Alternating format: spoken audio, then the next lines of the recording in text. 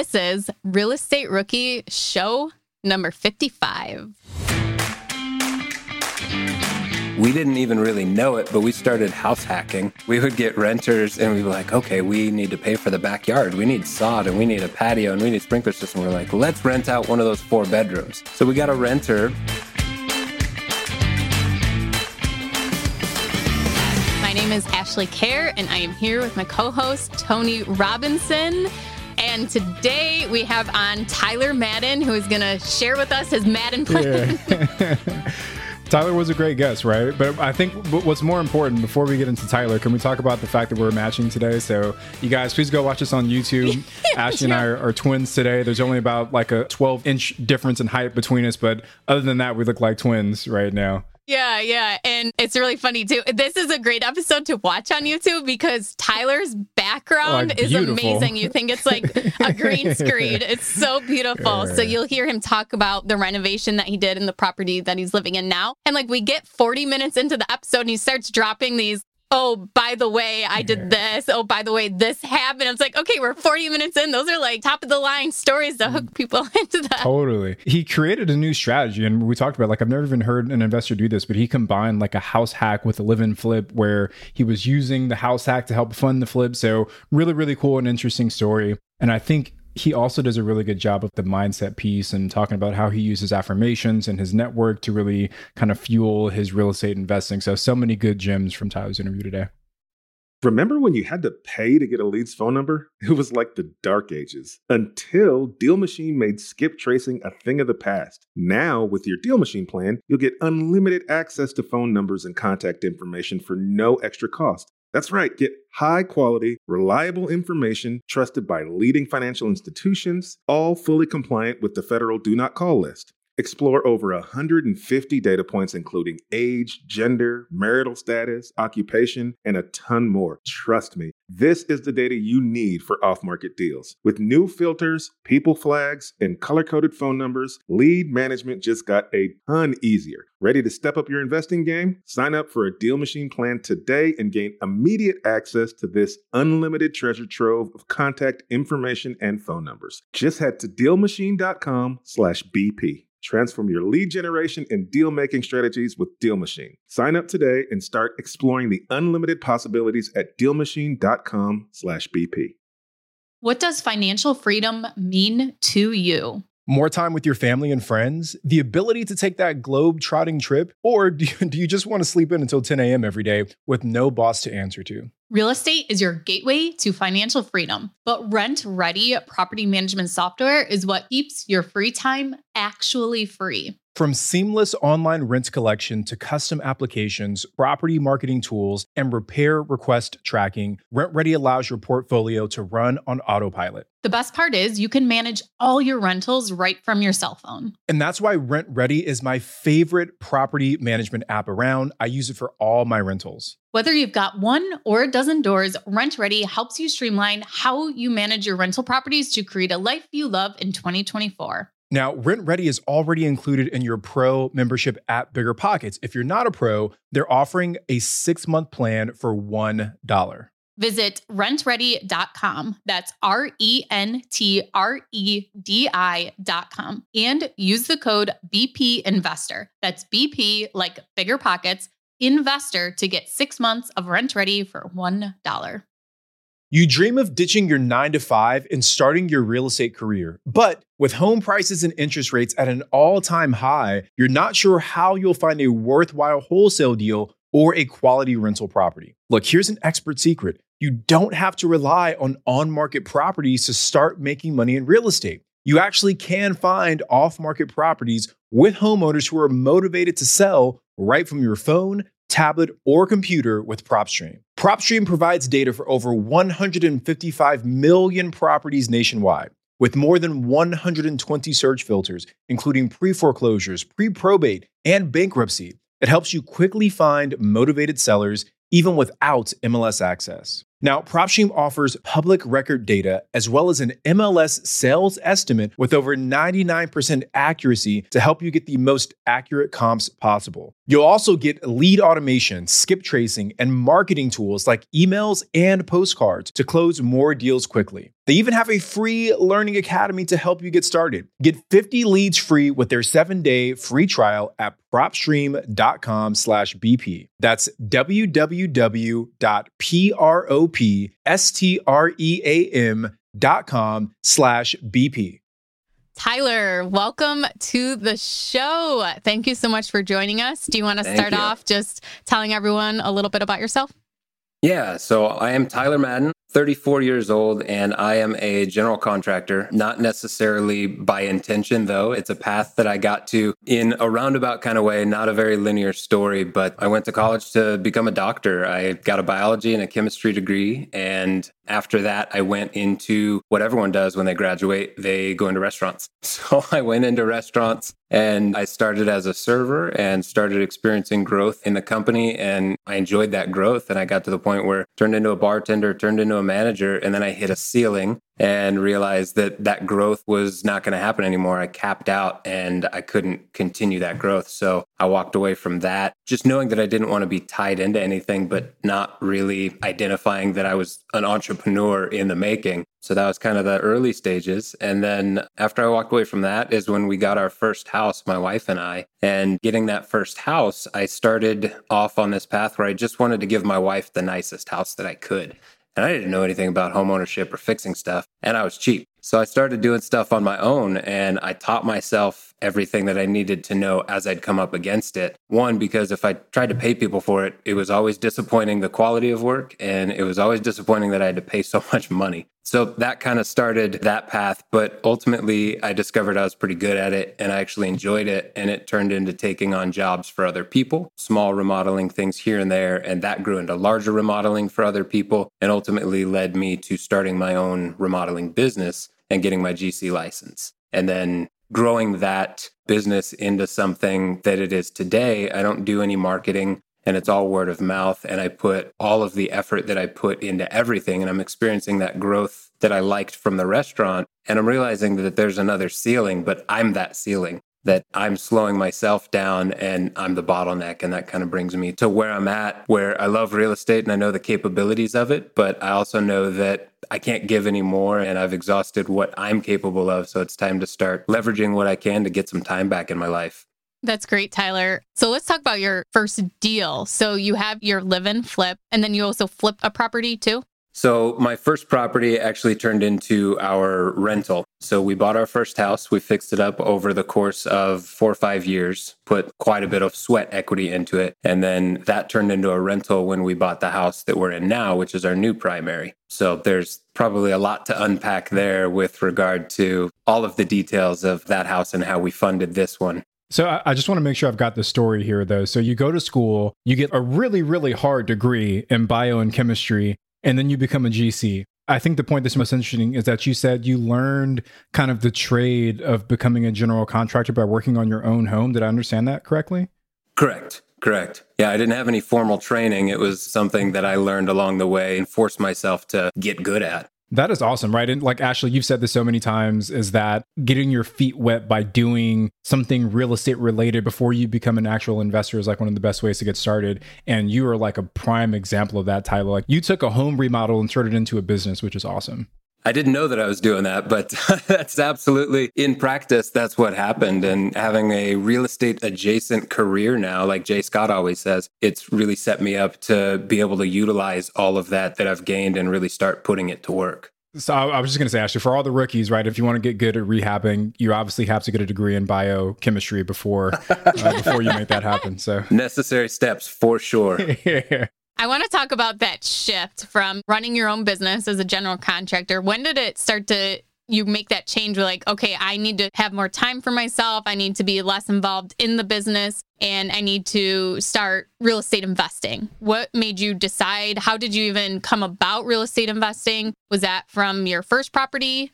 Yeah, so it's interesting. I've always been super interested in real estate. I've always had Redfin and Zillow apps. Even when I lived in apartments, I drive around neighborhoods and look at the values and see the pictures and really get a sense of the value in having a house. And growing up, my dad, he would always buy houses that needed a lot of work. My mom and dad had 4 kids, and they would buy a house, put a lot of work into it, live in it for quite a while, and then sell it and move into a nicer house. So house up. That was always the strategy for him. So not necessarily real estate investing, but pretty close, like 90% of what real estate investing is, where he wouldn't rent it out, he wouldn't hold it, he wouldn't flip it. And it was always just the primary houses. So I kind of had that to lean back on. But like you mentioned, getting the time back and running a business doing this, the reason what caused me to want to get that time back is we're having a kid. My wife and I, we decided to have a kid. We're 6 months pregnant, and I can't keep burying myself with work. And I think that there's no better way to gain time back than to leverage my skill set that I have with being able to fix houses and invest in real estate to get my time back, if that answers your question.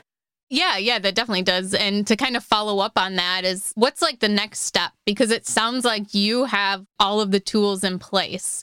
I mean, you have the skill set, definitely. You've freed up some time for yourself to start finding deals. So what's your next course of action to actually get your next deal? So the next course of action, fortunately, I've put myself in a really good position with both my rental property and my current primary is I've tapped into the equity on both houses. I've gained a boatload of equity in both houses by virtue of self-performing the work and doing it to a high level. So I can tap into that equity with HELOC, a home equity line of credit, and start using that capital to start funding new investment properties and getting into ideally rentals, but being in an expensive market like Denver. It's tough to get into the BRRRR strategy, which is ideal for me at MLS pricing or at that higher price point, just because the ratios are so much different than your $20,000 properties that you're picking up, Ashley. Getting into a $300,000 or $400,000 house, you've really got to get it into an extremely high ARV to be able to get your money back out. So I'd love to start finding off-market deals just so that I can secure a better deal. And flips are certainly not out of the cards for me just because I've got the toolkit. I own a construction company. So I can start leveraging that to actually do the work and then figure out what the exit strategy is, whether it's a hold contender or if it's something that just needs to be flipped and take that capital into another property. It's a great strategy. And I remember reading this book. I can't remember which book it was. I think it might have been Crushing It in Apartments. With Brian Murray?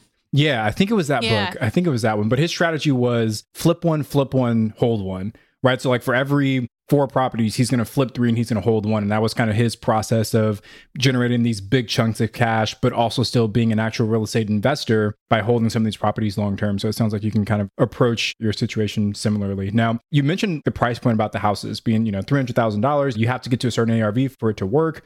How are you actually financing these properties at such a high price point?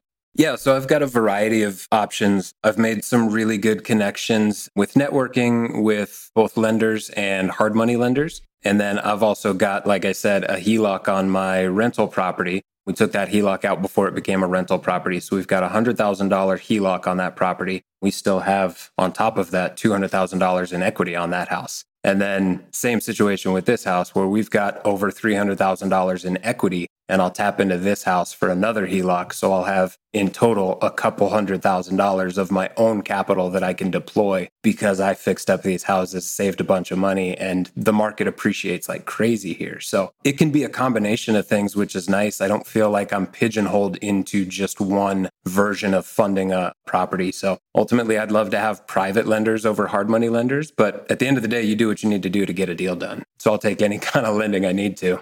I want to really break that down. So you have your first house as your primary residence. So was this, you got the HELOC before you moved to your next property? I closed on that HELOC one day before I closed on my new house. I mean, that is smart because you're going to get a way better interest rate with that HELOC than you would if it is an investment property. Exactly. In a HELOC, let's talk about that real quick. So you have a mortgage on the property and that extra equity, banks will give you a line of credit up to usually 85%, sometimes 90% of the appraised value of the property. So you can take that, and the way a line of credit works is you're only paying interest on that money once you pull that money out. So a mortgage, you're constantly making payments every single month, no matter what you're doing with the money, because you just get that lump sum up front. Where the line of credit, You can pull it off, purchase a property, refinance, do your BRRRR, and then you can pay it back. And then it's just sitting there. You're not paying any interest and it's just available for you. So, I mean, that is so awesome that you have it on 2 properties to choose from. And Tyler and I have talked before, and I honestly think he is one of the most prepared people ready to get into investing. He has so many tools in place. Just look at all of the different ways that he has access to money. Yeah. And a couple things on that note. The beautiful thing that I love about HELOCs is it's reusable. You pay it off and then you get that money back. It's not like doing a flip and you get that one chunk of change you get to use it one time. The HELOC is available to you if you pay that off. So that's a huge thing that I love about HELOCs rather than like a cash out refinance or something like that. But obviously getting a HELOC on your primary is the key so that you can get better rates. It's difficult to do that with the other properties. And then on your note about me being extremely prepared, I love that I've been able to talk to you and been super lucky with the network that I've been able to create, because all this time I've been doing this work and thinking, yeah, that's neat and everything, but I never had that extreme amount of confidence. Like, yeah, I can do this. Obviously, I'm doing it for myself and my own house and for my wife. But at the end of the day, how hard is it to translate that into investing in real estate and actually doing it for profit? So it's been cool seeing high-level people like you being like, yeah, you can absolutely translate this into doing it for a living and not just for yourself. So I appreciate the confidence boost that I've gotten from just networking with people like you. Well, thank you. That was very kind of you to say. But I want to go back to the HELOC real quick, and then maybe we can move into more of that. But with the HELOC, so a lot of times there's no closing costs either. So if you're putting a mortgage on the property, you can be paying $8,000 to $10,000 in closing costs, where a lot of times a HELOC, especially on a primary residence, you're not paying closing costs. And I've even seen banks that will cover the appraisal. You don't even have to pay for the appraisal on the property too. So definitely something to check out on. Really quick, I want to make sure that we break this piece down to like, how long do folks have to pay back that HELOC? Because if you remember, we had a guest on the show recently where it was Rich Kelly, right? Where he bought his property because the house was being like foreclosed on, or the bank was trying to take it back because they didn't pay back the HELOC in time. So like, what's the typical time frame that as a homeowner you have to pay down that balance against the HELOC? So mine is 10 years. I've got 10 entire years. So if I wanted to carry a balance on it that whole entire 10 years, I could. Ultimately, I want to use it, pay it off, use it again, pay it off. So the cool thing about it is, even at the end of that 10 years, there's always opportunities where if you've been a good client of that bank that gave you the HELOC and you're continually paying it off or paying them interest, you're a good client. They could potentially extend it or give you another one with the same terms. It's a really fluid thing that's flexible, but obviously it's predicated on treating it the right way and not just treating it like, oh, I have a credit card. I can rack up $100,000 worth of debt and I don't have to worry about it for 10 years. Yeah, I have a HELOC too on actually an investment property, not my primary. And it was a 5-year term and it actually just expired. And the loan officer sent me a text and I was just like, oh, can I renew it? And then a week later, he's like, you're all set. It's renewed. And so it's for another 5 years now. So you get those really great relationships with bankers and it can be very, very easy and a smooth process working with these line of credits. Yeah, I'll say it's surprisingly easy to get them when you've got the equity. I mean, the one that I did, there was no income verification. It was all on stated income. And I'm not advising that you go lie about your income so that you can get equity, but it's worth knowing people in the industry. And I found out about the banker that would give me that version of the HELOC from my lender who was helping me get the mortgage on this. So having a good lender that can refer me to other people in the industry, even if it's a product that he's not able to help me with, is super powerful. Lots of good information on the HELOC, and you see a lot of real estate investors leveraging that tool. So I'm glad we spent a little bit of time there.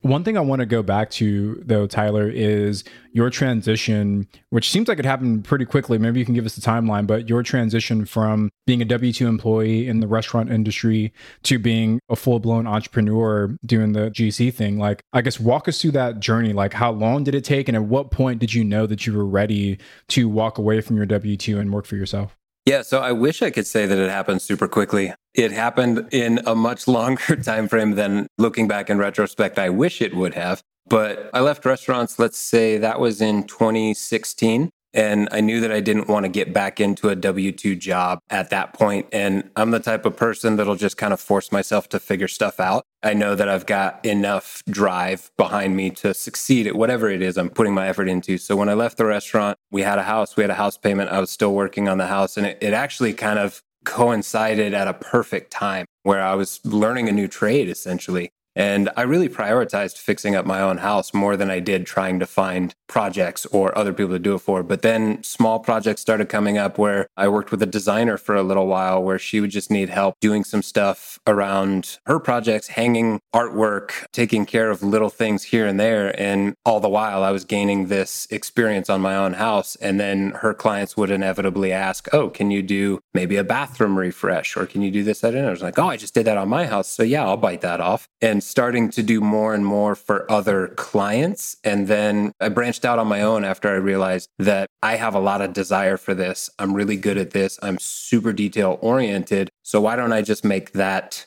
what I do? So it kind of fell into place, maybe unintentionally, but then I started relating it to how much I realized I actually enjoyed houses and real estate and the market. And it kind of just fell into my lap after all the experience that I forced myself to have. How long were you doing this on the side before you went full time? Yeah, so I went full time, let's say 2016, 2015. We bought our house in 2013. So between 2013 and 2016, I was kind of doing that side stuff for people here and there. I wasn't crushing it financially because like I said, I wasn't prioritizing it as a living. It was more of a means to making a cool house. But then I realized it could be a living and I started doing full-on remodels, whole homes, kitchens, basement finishes, that sort of thing. And that was kind of the eye-opener where I was like, oh, people trust me with $300,000 budgets on their house. I can do this for anybody. And then I created my own branding and business and really started to put a little more of a push behind me where the confidence grew. So that was about 2017, 2018 when I really got the confidence to start doing it on my own. How did that impact your getting financing? Or have you talked with lenders even going forward as you're going to be self-employed? What are they looking for from you? And have you had any obstacles with that?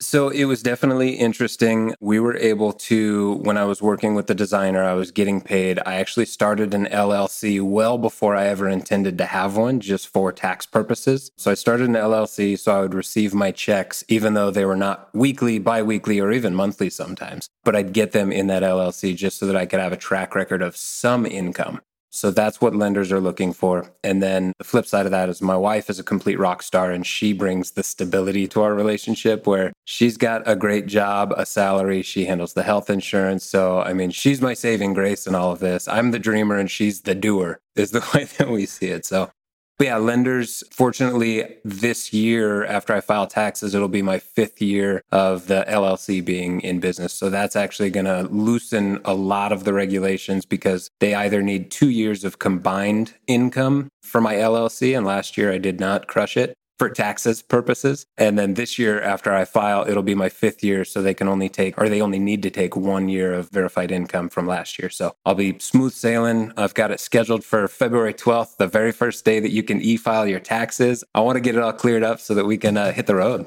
That's awesome. Yeah, that's awesome, man. Now, Tyler, people can't see this who are listening, but if you're on YouTube, you can see it. But you've got like a beautiful background and I'm super jealous. So it seems like you go like really, really high end on your finishes. I guess just kind of walk us through what your thought process is, your methodology on what kind of product it is you want to create. Because some investors might want to go, just kind of really middle of the road, just standard everything. But it seems like you're going a little bit more high scale. So just walk us through that. Yeah. So, I mean, conventional knowledge always tells you not to be the nicest house on the block or not the nicest house in the neighborhood. But I've always kind of steered myself to target the nicest house in a neighborhood, at least with my primary houses, because I know that if I find the nicest house in the neighborhood and it's a true comp, size-wise, bedroom-wise, all of that, I can probably finish it nicer than they did and get 15% more than what they sold for.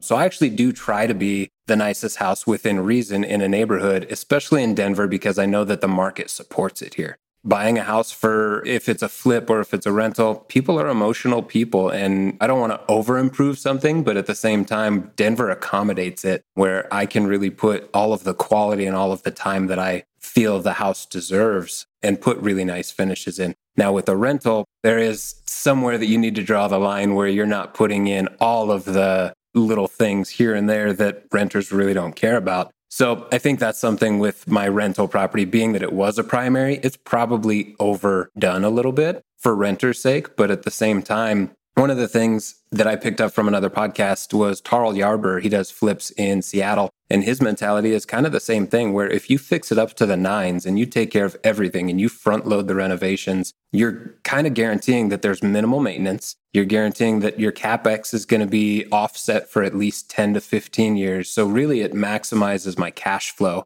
on the rental perspective. And in the meantime, on this house, it really just raises the ARV, which gives me more equity and a better HELOC. Yeah, that's great. And I love Tarl too. He always gives such little golden nuggets. Oh, he's one of my idols as far as the podcasts go.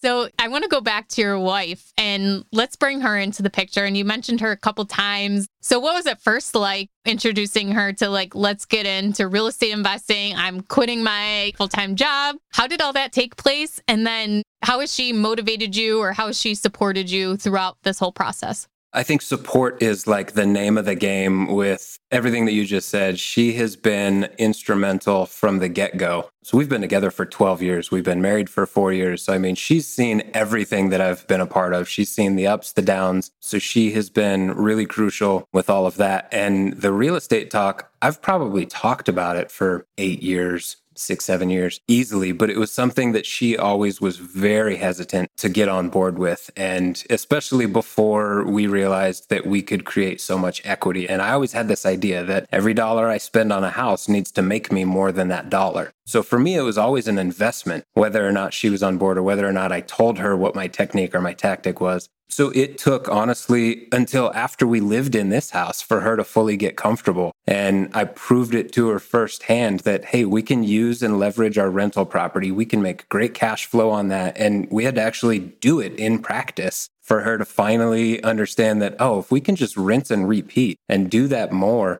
It took a lot of conversations that were very hard. And ultimately, she just didn't like the risk. She didn't want to take risks of losing everything. And I said, there's no way. The worst case scenario is you lose a little bit. It's not like someone's going to be able to come and take our house away if it goes poorly. But now, I mean, fast forward to today, and I'd say the last 6 months or so for me and her, I've really been focusing on mindset and changing my perspective on things and just gaining more of a positive mindset. She's right there with me. Every morning we write 20 I am statements and positive affirmations. We read books together. We discuss them. It's unlocked this part of our relationship that I honestly never knew we could have. So now we're just on the same wavelength with regard to real estate, with regard to the mindset. And she's obviously got the same intention where we want to get time. We decided to have a baby after 12 years. I mean, we were pretty patient. We decided to have a baby because we want to force ourselves to make the time. So now she's really ready and willing to put in the effort to change the mindset and reprioritize our life. So she's huge.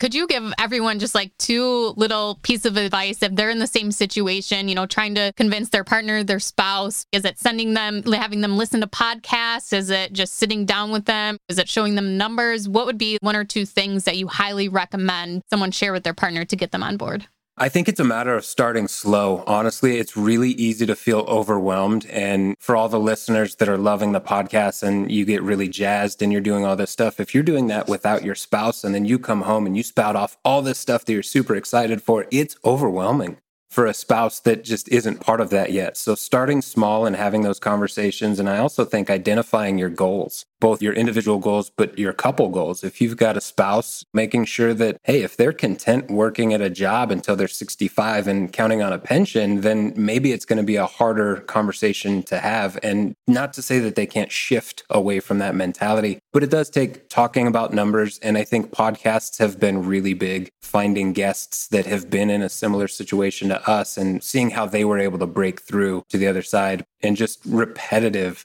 effort instead of feeling like one conversation is going to do it. I'm going to talk to my wife and she's going to be on board. Ultimately, you got to break down that wall over time. So a little bit at a time, be gentle, be patient, and realize that you're doing it for your joint future, and they'll come around. I totally agree with the concept of kind of making it a slow burn, right? And understanding that it'll take a little bit of time depending on your spouse's personality, their disposition, all those things. It was kind of similar for me too, right? When I told my wife, my fiance, girlfriend at the time, that I want to start investing in real estate, it was like, oh, I just read this book and here's some cool things that I learned. Or I just listened to this podcast and what a cool thing that hey, I just went to this meetup. And she was like, wait, you're going to a place with a bunch of random strangers to talk about what? But you just kind of pepper those things in, and over time they get a little bit more comfortable. So I love that advice, man. Tyler, I want to hit what you're working on now. What's next for you? You've got these 2 beautiful homes. You've rehabbed them. What's next in the pipeline for you? Yeah, so next in the pipeline, I kind of touched on it with taxes and February 12th kind of being my unleashing date. I really have been getting super familiar with what my criteria is and what I want to be taking on. Because when you start having some success with especially renovations and my business and all of that, opportunities fall on my plate that I don't always want to take or need to take. And I've been identifying what those opportunities are and figuring out, are they going to get me closer or farther away from my goals? So really getting that laser focus of that. So honestly, I'm turning down more projects than I used to with the business so that I can make sure that I've got the time to put into the real estate. And then we're on the hunt. Hopefully before this baby comes, I want to have another property under our belt, whether it's a flip or a rehab, just something, because I want that momentum. I want to get that traction. So we're not trying to force it, but we are making offers. We've been making offers using hard money lenders, offering seller financing to certain homeowners. So really running the gamut of whatever technique we can find and just get a property going. Do you want to give us a little breakdown of some of the offers you are doing? Are any of them in negotiations? Anything close to being under contract? That would be nice. It's cool because, like I said, networking, I've got quite a few people who, now that they know what I do and know what I'm interested in, they find things that might be interesting to me and then they send it off to me. And if it works for a deal, then yeah, absolutely. You earn my business as a real estate agent. So write that offer. Let's go in at these numbers. Let's see what happens. And that is the wild thing in Denver. I think Anson Young was on just recently on the OG Bigger Pocket show, and he's from Denver. He was saying there's something like 19,000 real estate agents in Colorado. And you've got to think that a lot of those have investors on their deck. So you're competing with so many people when it's an MLS listing. And that doesn't keep me from throwing my numbers at them and offering, but it's wild to see how standard convention just doesn't apply so much anymore, where if you put a deadline on a contract, chances are you're not even going to get that response. So we put an offer in over asking price, all cash on a property. I think it was a $500,000 purchase price. ARV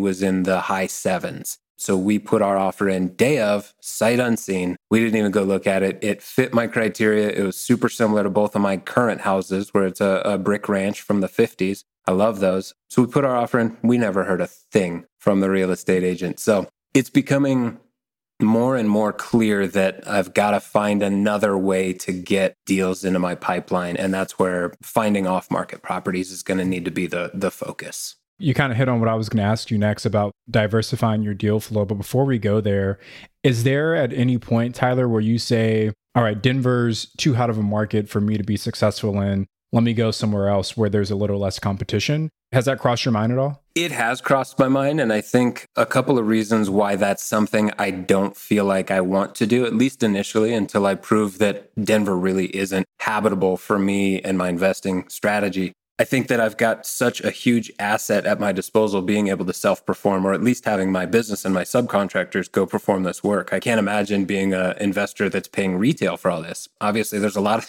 of you guys that are doing that and you're still making money. But if I can stack the cards in my favor and maybe I can fudge the numbers a little bit more and pay a little bit more because I spend less. So I feel like Denver, being that I know it so well, it's my own backyard, it's where I've grown up my whole entire life, it would be most ideal to stay here. And I have full trust in myself and my capabilities that Denver's not too scary for me. I've got a tool belt full of different tools that I can utilize here. I just need to start taking them out of the belt. And I think that's the critical point, Tyler, about, because you're in an expensive market, right? And for folks that live in expensive markets, they always kind of immediately think that they have to go elsewhere.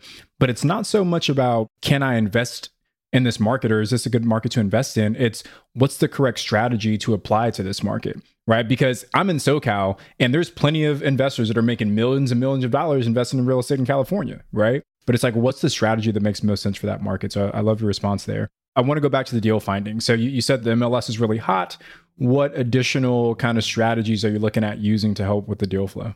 Yeah, so I'm getting more familiar with lists, and I think that there's a lot to unpack there. Obviously, like I said, I've always had the Zillow app and the Redfin app, and I've always kind of relied on that methodology. So that's my comfort level of, let's find a house on the MLS. That's how we found both of our houses, and it worked, but that was not easy. So now I'm starting to identify other techniques like driving for dollars, instituting some of the apps and programs, and there's a variety of them. So it's almost kind of overwhelming when you start getting into like batch leads and all of the off-market lists and how to stack them and everything. So I'm trying to digest all of that right now so that I can start getting into that. But then, yeah, finding a comfort level with just approaching people that aren't expecting you to be approaching them, cold calling people, knocking on doors, getting out of my comfort zone there. I've been familiarizing myself a lot with that method. So it'll be a matter of continuing to learn more about it and then just pulling the trigger on cold calls. I think an important thing to point out is that even though you are getting defeated in putting in offers on the MLS, you are still doing it. You are still putting in offers, because I think there's a lot of people that sit there and like, I know they'll never get accepted. All the houses are selling way more than I can offer, but you are still out there, because even if you don't get an offer accepted on the MLS, that experience of writing out those offers is awesome. And you're not going to get that anywhere else. Putting down like, okay, so I know the seller is selling because of this. I know that I have this tool in my belt. I can offer this. I can not have a contingency. I can waive an inspection. Learning how to tailor your offers based on the property and the seller, just that practice of putting in those offers and learning how to take rejection. I mean, getting all of those rejections, then you'll have no problem sending out lowball offers, but just make sure your offers work for you. And yeah, so I think that's great. You're still doing that. And then you're also learning how to find deals other ways using different sources. For sure. I have a super high threshold for denial. I mean, I told you how long it took me to get married to my wife. I mean, I'm used to it. So it's just something where if it means enough to you, you'll jump through the fire for it and you'll get better. You're not failing when it doesn't go your way. You're learning. And if you take those lessons and apply it to the next offer, you're going to get better and better. And eventually it's going to work out. So the persistence is definitely key, and not looking at it as a failure so much as a opportunity to learn from it. Yeah, exactly. That's a great way to put it. Ash, have you done any like direct mail campaigns to get deals?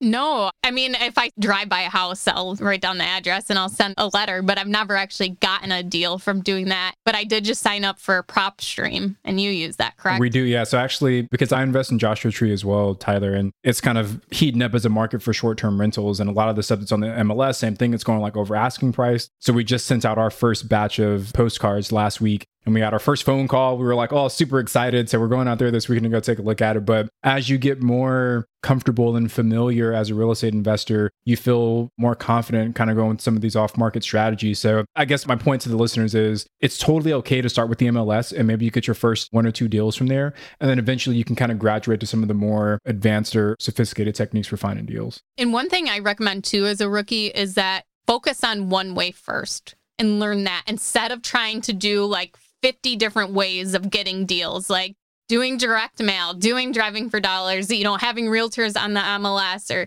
all these different ways that you can do it. Focus on one at first. And then once you get done, move on to a next one and then incorporate both of them. But it will be so much easier to put a system in place. Like, okay, every single day I'm getting emails from a realtor on the MLS. This is my criteria. She's only sending me deals on these. My routine is to go in, log in, look at these properties. Do they meet my criteria? Check, check, check, check. No. Okay, you have that deal flow done. You have that ready. This is how I'm sending out offers. Then move on to your next thing. What's your next thing? Every Sunday, I'm packing up the kids and we're doing 2-hour drives around town. Like, I'm picking my route. I'm doing this section of town, then this section of town. Get those systems in place because it will drive you crazy and you won't be able to track things and things will pass you by if you are trying to use every single deal source strategy there is, especially at first, and doing it on your own. It gets very overwhelming and hectic, I feel like, when you've got all of that going on and you feel like you can take a deal from anywhere. I think that's absolutely clutch, finding that funnel that Brandon always talks about and get people. I've got wholesalers that email me. I've got agents that email me, and figuring out the analysis and the numbers, figure out if it works for you and then move forward. But yeah, when you're trying for every technique that's under the sun, none of them are going to work if you're just trying a little bit everywhere.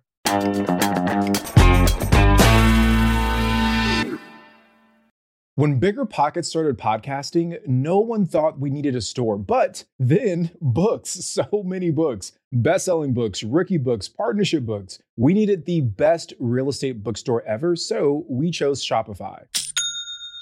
Shopify is the global commerce platform that helps you sell at every stage of your business. From the launch stage to the first order stage to the did we just sell out the whole store stage, Shopify is there to help you grow. Whether you're selling real estate books or retro clothing, Shopify's platform helps you sell everywhere, online or in person. Now, speaking of online, did you know Shopify has the internet's best converting checkout, up to 36% better than other leading commerce platforms? And no matter how big you grow, Shopify gives you everything you need to take control of your business. And that's why we chose Shopify for the Bigger Pockets bookstore. So sign up for a $1 per month trial at shopify.com/BPRookie, all lowercase. Again, go to shopify.com/BPRookie now to grow your business no matter what stage you're in. Shopify.com/BPRookie.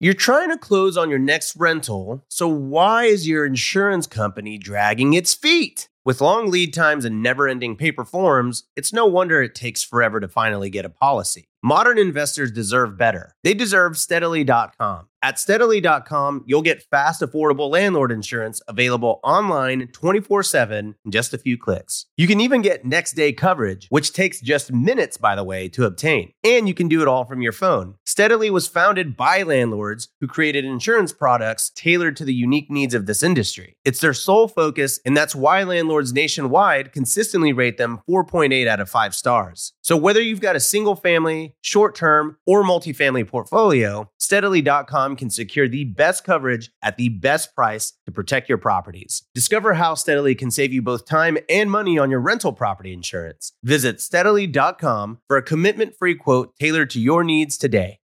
Always find what you love and love what you find at Total Wine & More. With so many great bottles to choose from at the lowest price, it's easy to find your favorite Cabernet, Chardonnay, or maybe you're more of a whiskey drinker. Well, one of their single barrel bourbons is sure to please. With a little help from one of their friendly guides, find the perfect bottle that's just right for you. Hosting friends or family and don't have time to shop in store? Well, that's no problem because Total Wine & More makes it easy to get everything you need for any occasion with curbside pickup and delivery. But you know what the best thing about shopping at Total Wine & More is? That every bottle comes with the confidence of knowing you just found something amazing. With the lowest prices for over 30 years, find what you love and love what you find only at Total Wine & More. Visit TotalWine.com to learn more. That's TotalWine.com. Curbside pickup and delivery available in most areas. Spirits not sold in Virginia and North Carolina. Drink responsibly. B21.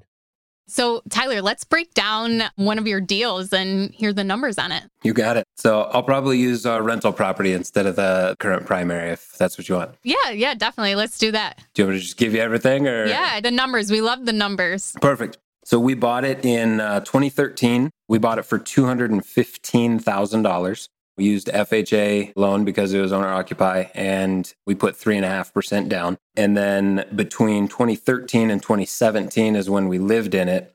We rehabbed it over time. What's funny about rehabbing it over time is obviously it all costs money. Even when you're doing it yourself, you still got to pay for materials. You still got to hire out some stuff. We didn't even really know it, but we started house hacking. We would get renters and we'd be like, okay, we need to pay for the backyard. We need sod and we need a patio and we need a sprinkler system. We're like, let's rent out one of those 4 bedrooms.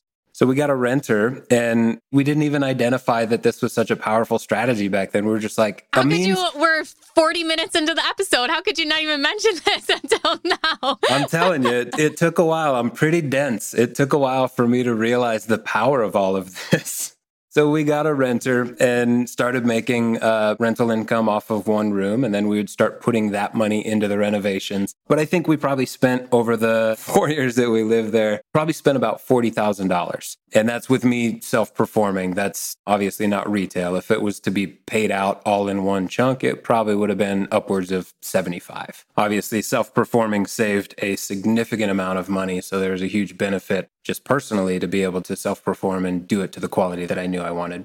And then what was, when you guys decided to move out and you have your appraisal to get the HELOC on it, what did it appraise for? Yeah, so in 2017 is when we moved out and we had an appraisal, and I think it appraised for about $440,000. Like I said, that was in 2017. It was enough to get a $100,000 HELOC. So we had that much equity that we had improved. And obviously this is also Denver where it appreciates rapidly. So year over year, your appreciation is awesome. But then forced appreciation and forced equity also piggybacked on that. So it's kind of a combination of everything. So it appraised at like 415, 420. And then we got our renters in pretty much right as we found this house and right as we moved out with the HELOC and armed ourselves with all that money to do it on another house. But today, that property, it would sell tomorrow for 525, 550, and it would probably go over asking price and have multiple offers. Wow. And you had 250 into it? All said and done, 255? Yeah, so there's another interesting story about that 40 minutes in, I probably should have mentioned also. Our first renters had a fire at the house. No. Yes. So here's our first experience with a rental. We think it's all fine and well. We're making good money. 7 months after getting our renters in the house, they call us and it's the middle of November, winter in Denver. And they're like, it smells like an electrical fire. And I'm like, oh no. So we go over and we check it out. There's 7 or 8 fire trucks in front of the house. It's all walled off. And we look in the window and apparently there was an electrical fire. There's an unfinished part of the back room and they overloaded some circuits and the kids were playing video games in an unconditioned space. They had 3 space heaters all at once. So like a nightmare situation for a landlord. And they kept flipping the breaker back on, which caused a small electrical fire in the attic. So the firefighters come in and they rip down the ceiling from the main space. Drywall and insulation goes everywhere, damage all the tiles in the kitchen. And it's funny because that was the one part of the house that we didn't remodel was the kitchen. So when we moved out, it wasn't fully done to the 9s. It was done to the 7s. Every other part of the house had been touched. We were like, we're out of money and I don't want to keep pouring it into this house because I know we've peaked at our ARV.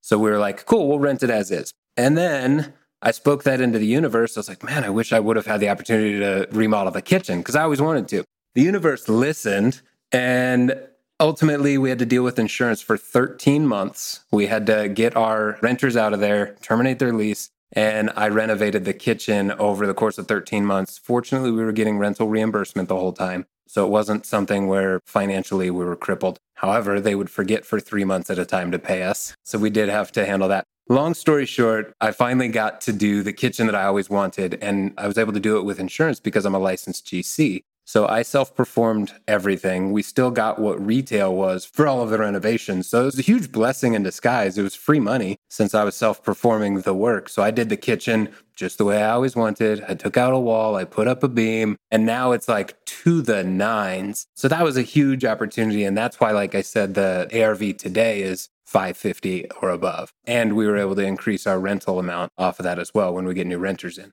That was going to be my question. What did the rent increase to? Yeah, so before the kitchen and the fire, we were renting for $2,400. And then after the renovations of the kitchen, and we went beyond the kitchen too. I put in new floors. And again, it was a personal house, but we raised it to $2,850. And just this week, we're re-signing for another 1-year lease with our tenants. And we're raising it to $2,993. So almost $3,000 a month. And our mortgage payment is $1,400. No way. That's awesome. Wow. And like I said, there's no CapEx. I took care of everything. It doesn't need a furnace. It doesn't need appliances. There's no maintenance because I know that like I was in the crawl space sealing all the duct work. I went above and beyond. I replaced the subfloors. I replaced everything because it's going to be a house that'll perform for me for decades. Yeah, that's really great to hear. Yeah, I want to make sure I got the kind of financing piece down. So you bought it with an FHA at 3.5% down, and then you funded the actual rehab you were doing by renting out the rooms within the house. That's genius. We offset the rehab, yeah. That's genius, man. Like, what a great way to do like a live-in flip and really fund it with very little money out of pocket. I love that. I love that approach, man. I don't know if I've really met anyone that's like combined a house hack with the live-in flip at the same time to kind of like fund both of them. So you might be the first person on the Real Estate Rookie podcast to do this, Tyler, for all we know, man. I had no idea. Honestly, I stumbled upon it and it worked out really well. We made the best of it. You got to give it a name or something like I don't even know, man. The flipping house hack, the house flip hack. I don't know, man. You got to come up with something. I'll call it the make your wife happy strategy. There you go. That's all I was out to do, man. There you go. My goal was always just to give my wife a nice house because I thought she deserved it. But then turns out it's super lucrative. Man, we got to put you in touch with like the Bigger Pockets book publishing team, because if we put that out, the Make Your Wife Happy book, that's like a New York Times bestseller. That's right. That's right. It's not a cookbook.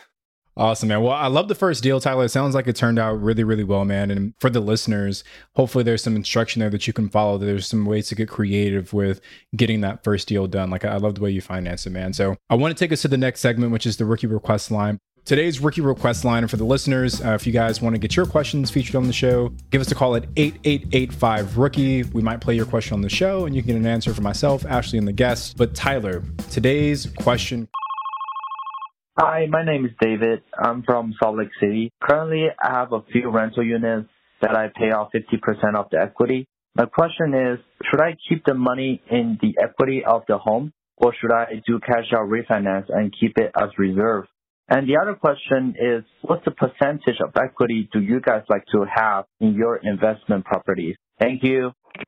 I think that's a really great question. And as you can see from my story, I love equity. I think that equity is one of the most powerful things that you can get. And being that they're rental properties, Ashley touched on it earlier, where she was able to take out HELOCs on her rental property. You might not get as great of terms on a HELOC, but if you can find a lender or a bank that'll lend on the equity, you said he's got multiple properties. I think that that's a bulletproof strategy to be able to rinse and repeat and reuse that funding. And I think cash out refinances have a time and a place. And honestly, that's what I did to pay off my HELOC. So I did a cash out refinance on this property to pay off that other HELOC. So I think there's a lot of value, but understanding that a cash out refinance is a one-time deal. You get that money, you use it, it's gone. There's a big benefit to going the HELOC route in my eyes. Yeah, I have to agree with that. And for the percentage of equity to have in yours, I always like at least 25%. So never a loan to value that's more than 75% of the property. And I've only been able to get HELOCs on investment property through the commercial side. So definitely check out commercial lenders to get that. And I'm actually working on one now, hopefully closing in the next couple of weeks, where it's actually a line of credit on 2 properties. So it will kind of be a portfolio HELOC where it's going to have the 2 properties as collateral. And then I'm having one big HELOC instead of 2 separate ones. Any ways I can minimize the amount of loans and paperwork I have to sign, I will group as much together and do it at once as possible. So yeah, thank you, Tyler, for sharing that. And to go into our next segment, it's kind of like a mindset segment here where we want to touch on mindset. But first, I need to hear the cop story. Oh, no. Yeah, so this has to do with the rental property when we lived in it. There was actually an instance where I experienced a break-in at my house while I was home in broad daylight. It was something where a couple of people broke into my house and I had no idea what was going on. I heard voices in my house and I was like, that's not right. There's no one supposed to be here right now. So I am a gun owner, a responsible one who trains and knows a lot about how to handle that situation. So my first instinct was, what in the hell are you doing in my house? Confront them and then realize I had no idea what their intentions were. So get to where my guns are, hold these guys at gunpoint. And all the while, it took a minute for it to click. Like, there's people in my house and I have no idea why. And then they started bolting out of my backyard. So they're going through the house because I'm between them and the door. They go out of my house and I'm like, well, problem isn't solved. I don't want to just let them go do whatever it is they're trying to do because I've got neighbors who are single moms. They have young kids. I've got elderly neighbors. So I follow them. I follow them over the fence. I wouldn't advise doing this, but I follow them over the fence. All the while, I have a gun. I don't want to shoot anyone. I'm not trying to do that, but at the same time, I'm not just going to let this go exist into the rest of the neighborhood. So my neighbor overhears it. I get them down finally in the backyard, not my backyard, my neighbor's backyard, get them down and tell my neighbor to call the cops. He calls the cops. Within seconds, we hear sirens on both sides, front and back. Turns out these people actually stole a car earlier in the day. There was a kid in that car. So they kidnapped a child inadvertently and they took this car. So the city that they stole the car from was like 30 minutes away, but the mom left her phone in the car. So they were track my iPhone. So they roughly knew where they were. So like every jurisdiction that they passed through was on their trail, but hadn't yet found them. So all those cops were looking for them. And then the police get a phone call that there's a homeowner with a gun holding people at gunpoint. So now there's a whole new batch of cops that are like, cool, we should check that out. Long story short, there's like 45 cop cars that are in front of my house, in the backyard, cops in plain clothes, jumping over fences, dogs, canines, everything, the whole nine. And fortunately, it didn't turn into something, but they're both in prison now. Nobody got hurt. And it's just It still blows my mind, but it ended really, really well considering. Tyler, you have to have maybe like the most interesting real estate journey ever. Your first rental burns down. You got like these crazy criminals. But I think the moral of the story is that even with all of that, you're still cash flowing like $3,000 a month on that house. So it's all worth it, right? There's no bad juju on that house. I think at the end of the day, relating that story to maybe a real estate or a mindset thing was the reason it went well is because I was prepared. I was prepared for it. It didn't catch me off guard. It wasn't something where I had no idea what to do. I prepared myself. I thought about that scenario 25,000 times in my head before it ever happened. So once time came, snap to, you do what you've told yourself you would do in this scenario. So applying that to real estate or any deal that you get into is understand that things could go south, but that doesn't mean it's the end of it. You've got tools at your disposal to figure out how to get out of it. That's great. I love how you tied that into mindset. I can't just go on a rant about all my weird stories from my life without making it relevant to listeners. Oh, man. Okay, so on top of that, what are 2-3 mindset pieces of advice you can give our listeners? So you talked a little bit about I am statements, maybe clarify exactly what that is. Yeah. So about 6 months ago, I really started paying attention to mindset in a very directed fashion instead of just saying I should be happier, I should be more positive or whatever, and hoping it happens, or just listening to a podcast and thinking, yep, that'll fix my problems. Realizing that there's got to be daily consistent action towards that goal. And the goal for me was just becoming more positive and mindful and having a better perspective. So the I am statements that I was talking about, every single day I wake up and I kind of have this routine where I write out 20 I am statements. And what those are is you think about what you want in your life, both personally and wealth-wise, health-wise, professionally, all of that. And you write it down in a present tense. So, for instance, one of mine is, I am creating a legacy. I am networking with top tier performers because I am one. So it really builds a lot more self-confidence and takes away the negative self-talk that all of us are guilty of. I was certainly no stranger to all of that, and the lack of confidence catches up to you. So that is one really good technique. And another really good technique that I think worked with me is making sure that you're intaking a variety of sources of positive content. Because like I said, if you listen to one podcast and you think it's going to change your life, or you listen to one book, it's not one thing and then you wait for it to take place. It's everything around you needs to start becoming what you want it to be. And the positive source of content, I even took that to Instagram. I stopped following a lot of accounts that I would followed for years that were just a waste of time, or things that people weren't doing the same thing that I was doing. So I didn't feel like I could connect with them. Following the right people and just gaining insight to other people's success really fired me up and made me want to do that. So doing it with other people also helps. My wife does the same thing. We read books together, like I mentioned, and it's powerful once your community and once your network is kind of on the same wavelength, doing the same thing. Tyler, I love that you said that, because this morning I was actually thinking about how you said that fill yourself with positive stuff, keep that around you, keep that content around you. And today I was really reflecting on the podcast, and I thought, wow, Tony and I are so lucky that all we get to do is interview people about positive stuff. Like every single episode is exciting. It's like success stories, and there are struggles, there are obstacles, but like everybody learns to overcome them and shares them. And I think we're so lucky that we're not newscasters that have to share bad news constantly, that we get to experience the joy and the excitement. And you are so right about that. Bringing in the positive content really, really can help you with that mindset shift.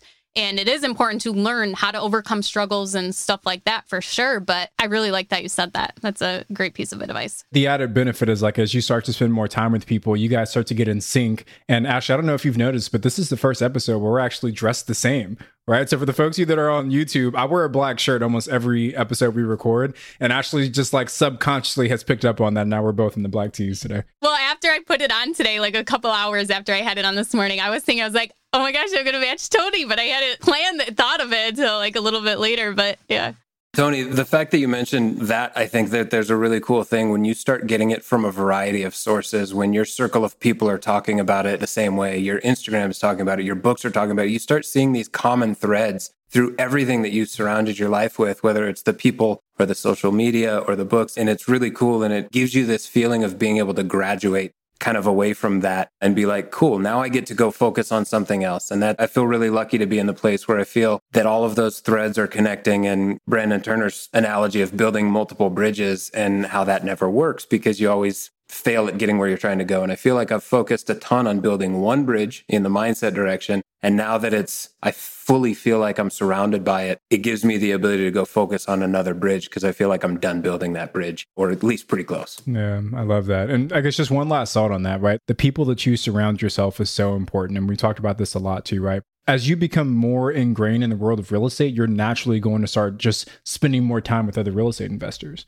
And you have to make a decision as a newbie is if you want to be super successful, that might mean you're spending a little less time with the people that aren't doing real estate. And that's something that I picked up on early. So for me, it's always kind of been my goal to help involve the people that I care about the most in the real estate business as well, right? Like obviously my wife is my partner in a short-term rental business. We forced our son to go with us to our short-term rentals and help set those up. My wife's cousin is one of our partners. My brother-in-law is working with me on some wholesaling stuff. So like it's trying to bring in people that you care about so that as you start to grow and you start to elevate yourself, you're kind of bringing them up with you as well. So random thought from Tony for today. But on that note, random question time for you, Tyler. We want to finish off the episode with a few random questions. You've got a lot of experience redesigning and fixing homes. And I think the fix and flip is always kind of that carrot that kind of dangles in front of the face of a would-be real estate investor. What are some pitfalls that you feel a new would-be flipper might make that you can advise them against or give them that kind of insight so they can prevent that mistake from happening? Overspending and over-improving, I think, is something that is really easy to fall into, especially if you're not experienced in performing the work and estimating your rehab costs accurately before you just start pulling triggers on everything that you think looks nice, because that stuff adds up quickly. As anyone that's experienced knows, those rehab budgets can get away from you pretty quick if you're just going for what looks good. So make sure you know your numbers and make sure you don't over improve a space and find value out of everything. Make connections with contractors and secure yourself a better deal by working with them on multiple projects. There's a lot to be said about wasting money when you don't have to on a flip. Yeah, and Bigger Pockets has a great book on estimating rehab costs. Just Google it. There's tons of good reviews on that one. But Tyler, I guess just like your 30-second kind of piece of advice, how do we accurately estimate rehab costs as a new investor, right? Like if I've never done this before, what do I need to do to make sure I get as close to being on target as I can?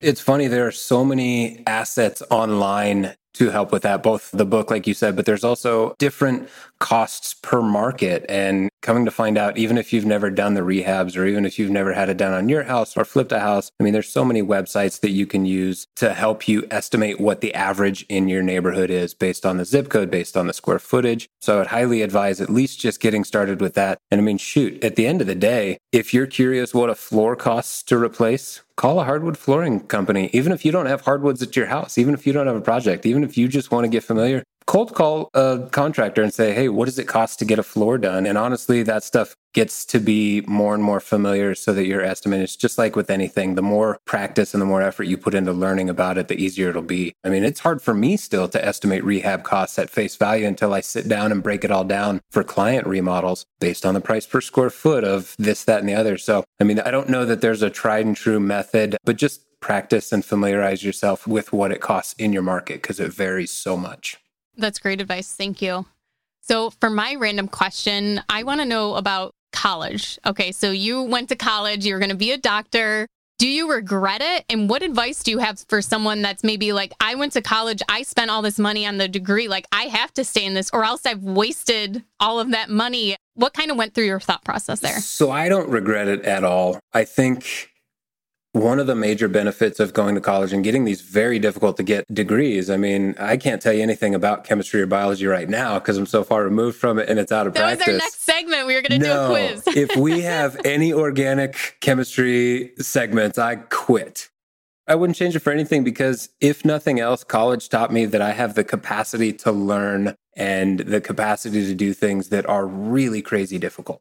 And I think that that was a huge takeaway. And ultimately, could I have gotten a different major that would have set me up to be more successful more quickly? Maybe. But at the same time, I was young. I had no idea what I was going to do. And unfortunately, I'm not one of those prodigy 22-year-old guys that are on these podcasts that are blowing it out of the water with hundreds of units. I didn't have the capacity to figure that out early enough. And I think a lot of people find themselves struggling with the same thing when they're that young. So I experienced a lot of life. through college and after college, and I wouldn't change that whatsoever. Do I think college was necessary? Would I advise people you have to go to college? Not necessarily. If it's for you, then absolutely give it a shot. But if school isn't for you, don't feel like that's something that's required. No one's asking me if I have degrees when I'm applying for loans. No one's asking me, what did I study in school? It's not an industry that cares or puts any weight on that. So it could go either way.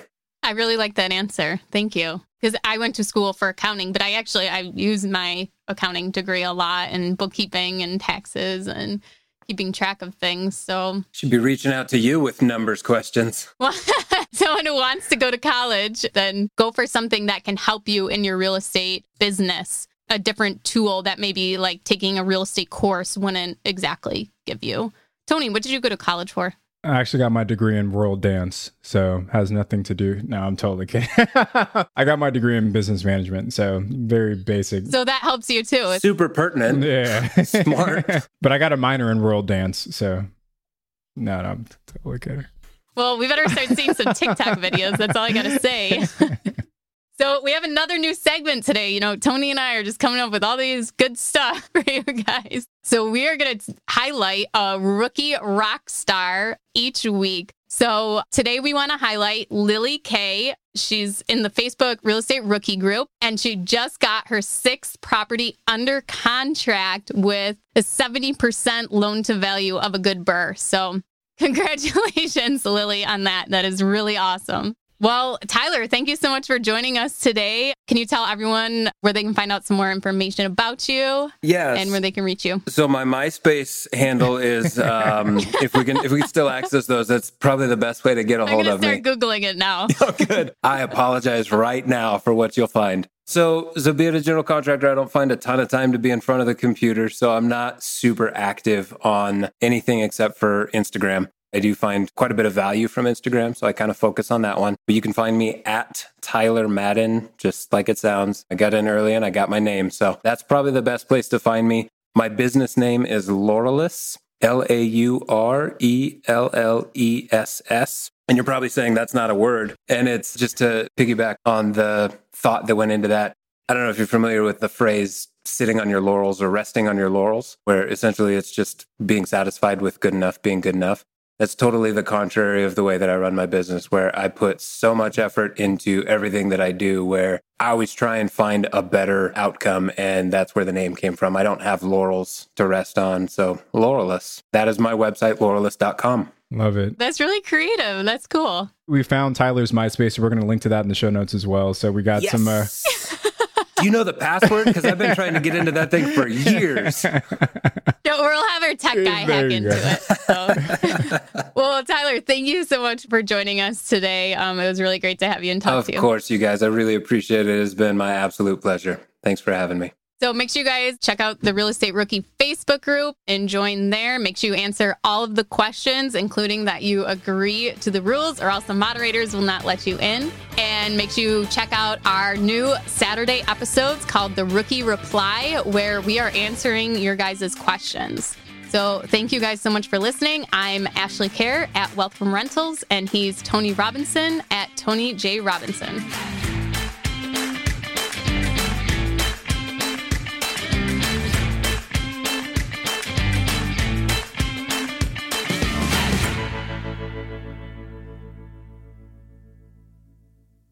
Braving the real estate journey on your own can be daunting. Doubts tend to creep up and stifle your ambition. Is this actually a good deal? Did you run the numbers correctly? What if you can't find a tenant? Can you even afford this place? What if I lose my job? Whatever you're going through, we've all been there. And guess what? The best way to overcome your doubts and hesitations is with a healthy dose of knowledge, networking, and accountability. That's just what you'll find in our newly released 2024 summer boot camps. After these 8 action-packed weeks of step-by-step guidance from expert investors, weekly video modules, live Q&As, interactive assignments, and new friends to keep you accountable, you'll be ready to tackle your first or next deal with full confidence and expertise. Choose from small multifamily, short-term rental, or rookie boot camps and register by April 12th for the lowest prices. Head over to biggerpockets.com/enroll me today. That's biggerpockets.com/enroll me. The content of this podcast is for informational purposes only. Past performance is not indicative of future results, and all host and participant opinions are their own. Investment in any asset, real estate included, involves risk. Use your best judgment and consult with qualified advisors before investing. Only risk capital you can afford to lose. Bigger Pockets LLC disclaims all liability for direct, indirect, consequential, or other damages arising from reliance upon information presented in this podcast.